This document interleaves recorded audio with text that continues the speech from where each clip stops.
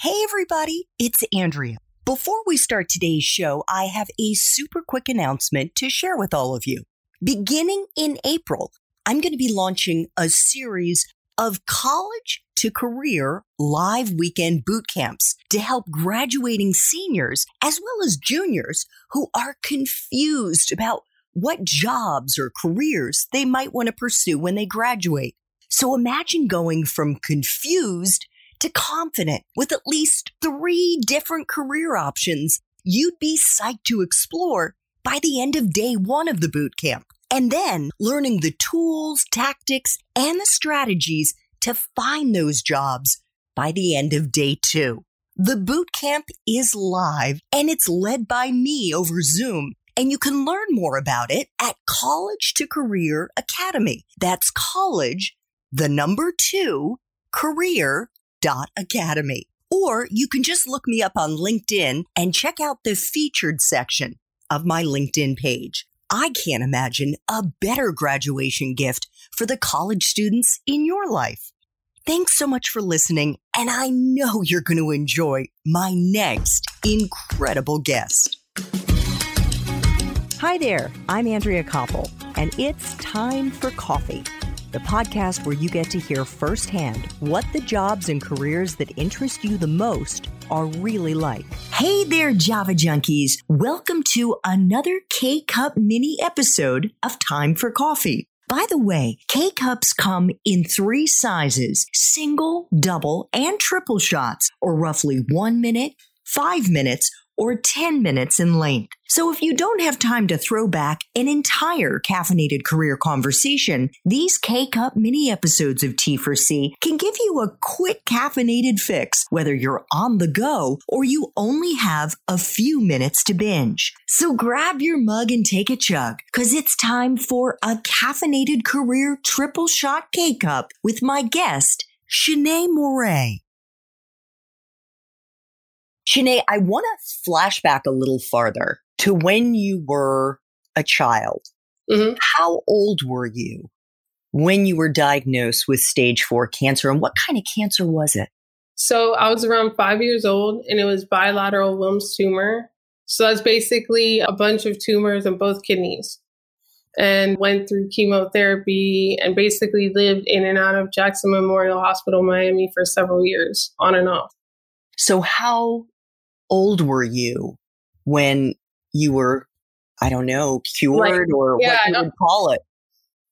I mean, there was so many on and off moments, but by the time I was 13, they basically had me completely in the clear. You know what I mean? I still had to go to 6-month checkups and they would have to check my kidneys, but it was basically clear after that. So 8 years. Yeah, it was a long time. I read a post of yours on Medium in which you talked about how you got started with copywriting. And you wrote that it was because when you were sick, you were in bed. Yeah. A lot. And you spent a lot of time reading and a lot of time writing. What were you writing about? Back then it was just fiction stuff. I thought I was going to be a fiction writer. I just liked the exercise of writing, just creating something from nothing. I didn't like just to read and then just not do anything with it. So I just like to write. I would make up stories. I would write maybe about my day. I never kept a journal, but I would just write a bunch of stuff. My mom was about your age when she was diagnosed with something called Perthes disease. What is that? Fortunately, it's not really around in the US at all. It's a disease where I think the hip bones, but it could be other bones in your body, become soft. Okay. So it couldn't support her body. And her parents were really poor, and they put her in what they call back then a crippled children's hospital. And they didn't have enough money to visit her regularly. And she was a couple hours train ride away from them. And so she lived there, and the nuns basically raised her. And there were kids who were in iron lungs, the machines that came up to their neck. She was there for 4 years. How did being sick at such a young age and for so long affect you in a positive way? I realized that we're all going to die. Like, I know that sounds terrible, but I realized that like life is short. And so I had to do everything I could to help as many people as possible, like with the time that I had. And like knowing that, just like this innate knowing at a young age, because I have a picture where I'm like standing with like maybe like 20 other kids that were like in the same ward, I guess, as me. And none of them survived except for me in that picture. So like knowing that, it's like, okay, like you have like this innate faith and intuition and kind of like desire to serve the world. Like knowing as you're growing up at a young age that like not everyone gets the opportunity to live this long. Do you think there's a reason why you were the only one who survived?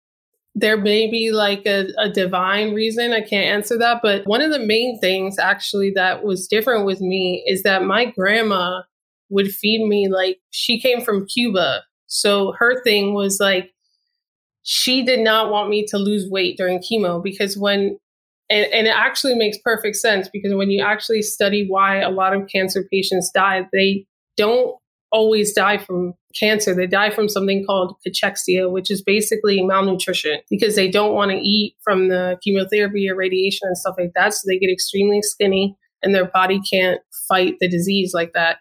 And I was actually one of the only ones that gained weight during chemo because of what she was feeding me. And and I didn't lose all of my hair. Like I had like kind of Liv's hair blondish a little bit and it turned pitch black. It turned thin. It changed, but I didn't go completely bald and I didn't lose weight. And a lot of the other parents were like, what are you doing? Like, what are you feeding her? You know what I mean? But my grandma was she feeding you?